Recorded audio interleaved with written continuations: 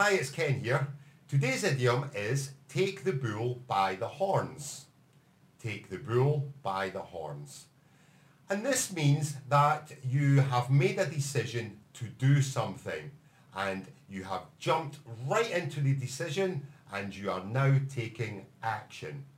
Perhaps the decision was delayed because of some reason, maybe scared or didn't have enough people or you didn't have enough resources. But now you have taken the bull by the horns, you've made the decision, you're now taking action. For example, imagine that you're at work and you have to do a task, but nobody knows what to do. Everyone's talking but not making a decision. You can say, right, I'm going to take the bull by the horns, I'm going to make the decision that we should do this, this and this. So take the bull by the horns means that you have made a decision to do something and you are going to do it now.